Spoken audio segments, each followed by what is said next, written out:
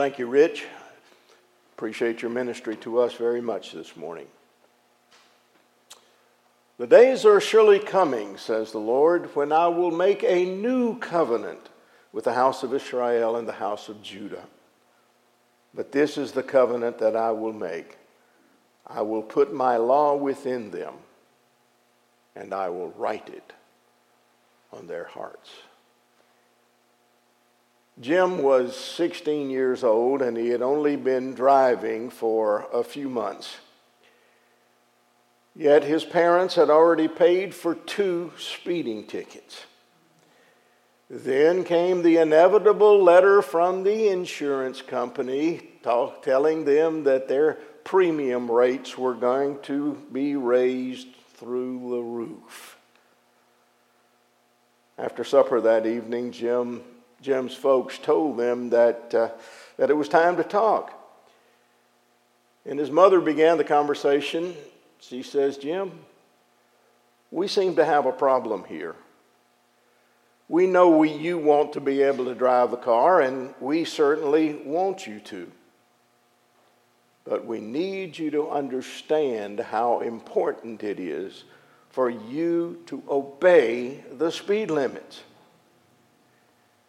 And Jim's father continued. He said, "Your mother and I have talked about this, and we have agreed to allow you to continue to drive our car if," that big little word, "if you agree not to speed again.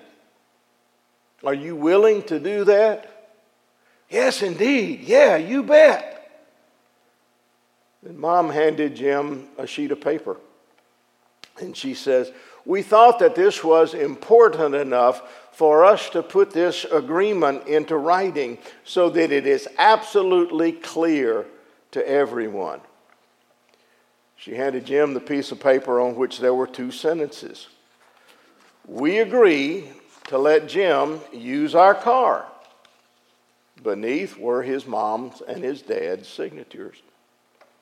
And the second sentence read, "I agree not to break any speed limits while I'm driving the car." Below was a place for Jim to sign, where he did so eagerly. 2 weeks later, sure enough, Jim got another speeding ticket. And needless to say, his parents were upset, highly disappointed in him. They had tried to engender a serious agreement with their son, but it hadn't worked. What should they do? What could they do now? So Jim's folks had another sit down with him right after that latest ticket.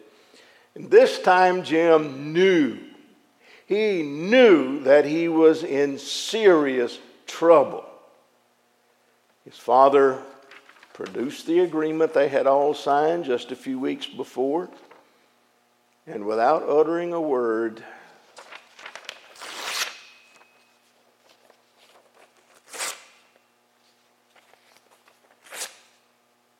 he tore it into pieces. He looked at Jim and he said, "This agreement obviously didn't work. So your mother and I have decided we're going to make a new agreement with you. We're not going to write this down, so listen closely." He already was. "The new agreement is this. We're going to let you drive our car, and you're going to agree not to speed." What? Jim was dumbfounded. He couldn't believe what he was hearing. His father had just said the exact words that were on that contract that he had just torn up and thrown away. The one that Jim had broken. What's going on here? What's going on? Jim's mom tried to explain. "Jim," she said, "we love you. We really do believe that you're a good kid. And so we're going to forget about those speeding tickets and we're going to pay the fine for this new one. Whoa. Then we're going to forget about that too. What makes this a new agreement, she said, is that we believe you'll keep your promise this time. You've messed up, she said, and we've forgiven you. We hope that in the process you have come to a better understanding of how much we love you. Thus, we hope that this will make a difference in how you view your relationship with us, and thus how you act from now on. We expect that you will keep this new agreement, not because you're supposed to, but because you want to.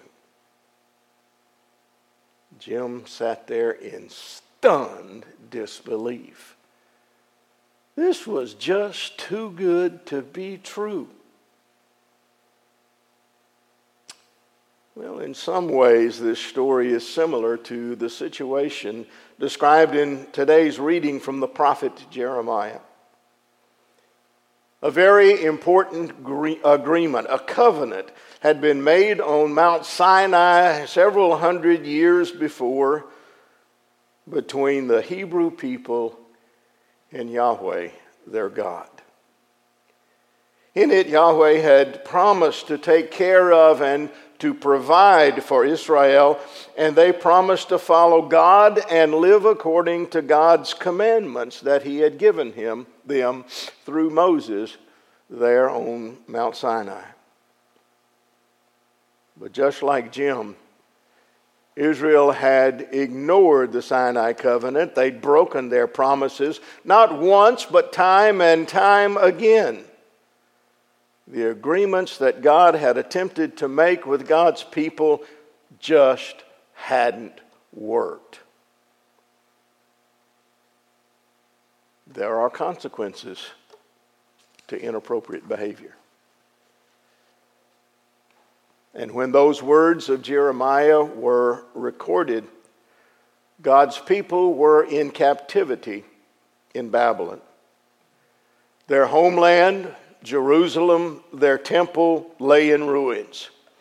It seems that their string had just about run out and that Yahweh, their God, had it with their rebelliousness and their disobedience. And yet,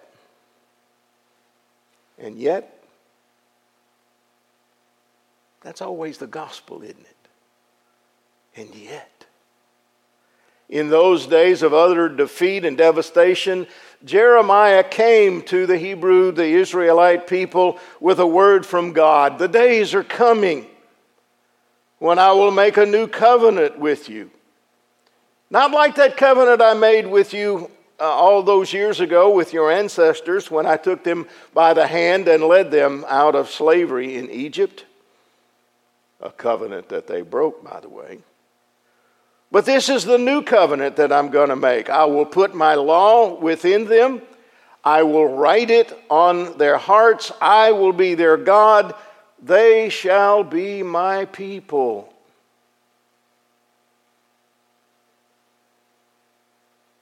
Some would say that covenant was ratified when Babylon was overthrown by the Persians in 522 BC, and Cyrus the Conqueror allowed his people the Jews to return home to Jerusalem.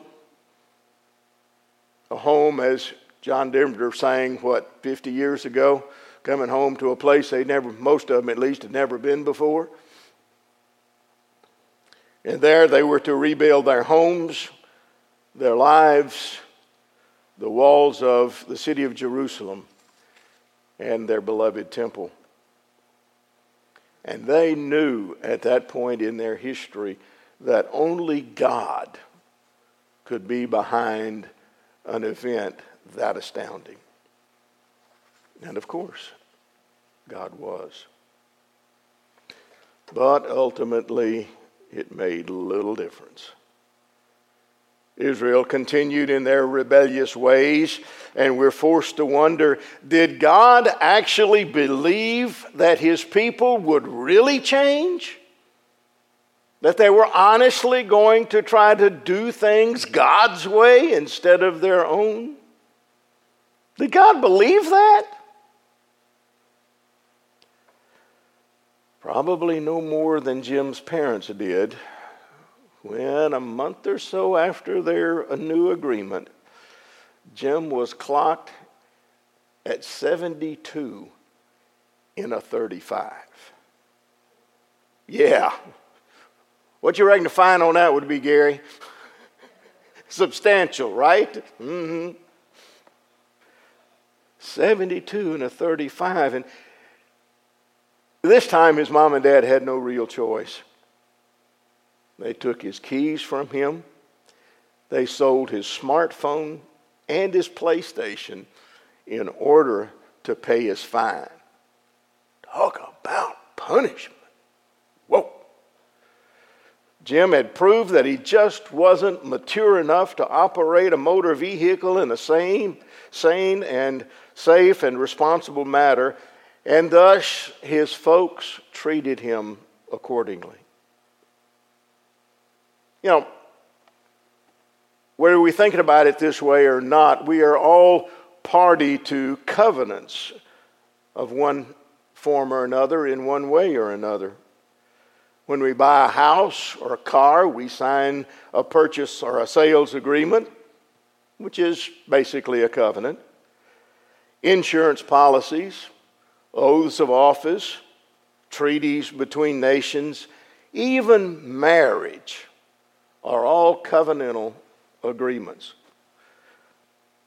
When we join the church, there it goes again, or accept the love of God into our lives in any number of ways, we're entering into a covenant agreement with the Almighty. God takes the initiative in these relationships, always has, always will. All we can really do then is to respond to what God has done, to what God is doing on our behalf. You shall be my people, and I will be your God. But the privilege of being God's people comes, as all privileges do, with certain responsibilities. Namely, to love the Lord our God with all our heart, our soul, some say mind, some say might, and strength, and to love our neighbors as ourselves. That's the law that God has written on our hearts. That's what he was talking about. Love the Lord your God with all your heart, soul, mind, and strength, and your neighbor as yourself. You know as well as I that when we travel with children, y'all have yet to experience this, but the day is coming. When we travel with children, whether it's a trip across town or on a journey of several hours duration, it is inevitable that the question will arise, are we there yet? It's a question that arises in other circumstances as well. And Jeremiah's words to the Jews in exile are an occasion for us to raise the question that the kids raise in our cars, are we there yet? I don't have to tell you that the past year has been an extremely difficult one for all of us in a million ways. It's a year that has been for us, if we're paying attention, a constant reminder of our own brokenness, of the brokenness of our nation, of our denomination, if not the church itself, the brokenness of the world. It just seems we keep on getting in our own way. We've hurt one another. We have allowed our selfishness to put those near us in danger. We continue to harm the world in which we live. We point fingers, we shrug our shoulders, we turn our backs on our neighbors and our God. However ranks right up there with and yet. Okay? However, even today, in the midst of a worldwide plague, of a nation and a denomination deeply divided, even in times such as these, maybe especially in times such as these, God gives us chance after chance to get it right. Just as God did to and for the Jews who are soon to return to Jerusalem. Jeremiah comes through the pages of Holy Scripture to us today, holding out the promise of a new day, of a new and revitalized relationship with the Lord our God. Behold, the days are coming, says the Lord, when I will make a new covenant with Israel and with Judah, when I will make a new covenant with the church of Jesus Christ in this modern age. I believe that. And I believe that if we let Him, God can and will use these terrible experiences of 2020-21 to write God's law upon our hearts once more. You see, folks, God still wants to be our God. God continues to invite us to be God's people. It's quite literally a relationship that's made in heaven. And it's ours for the taking if, there's that big little word again, if we only follow through and allow God to bless us in the ways I believe with all my heart God wants to bless us. So in answer to the child's question, are we there yet? The answer is obviously no, we're not there yet. We've still got a long, long way to go. But during this holy season, I hope that we can each examine our own lives, our hearts, and that we can affirm once again our love for God, even as we accept, one more time, God's incredible love for us. May this be our Lenten journey. Amen and amen.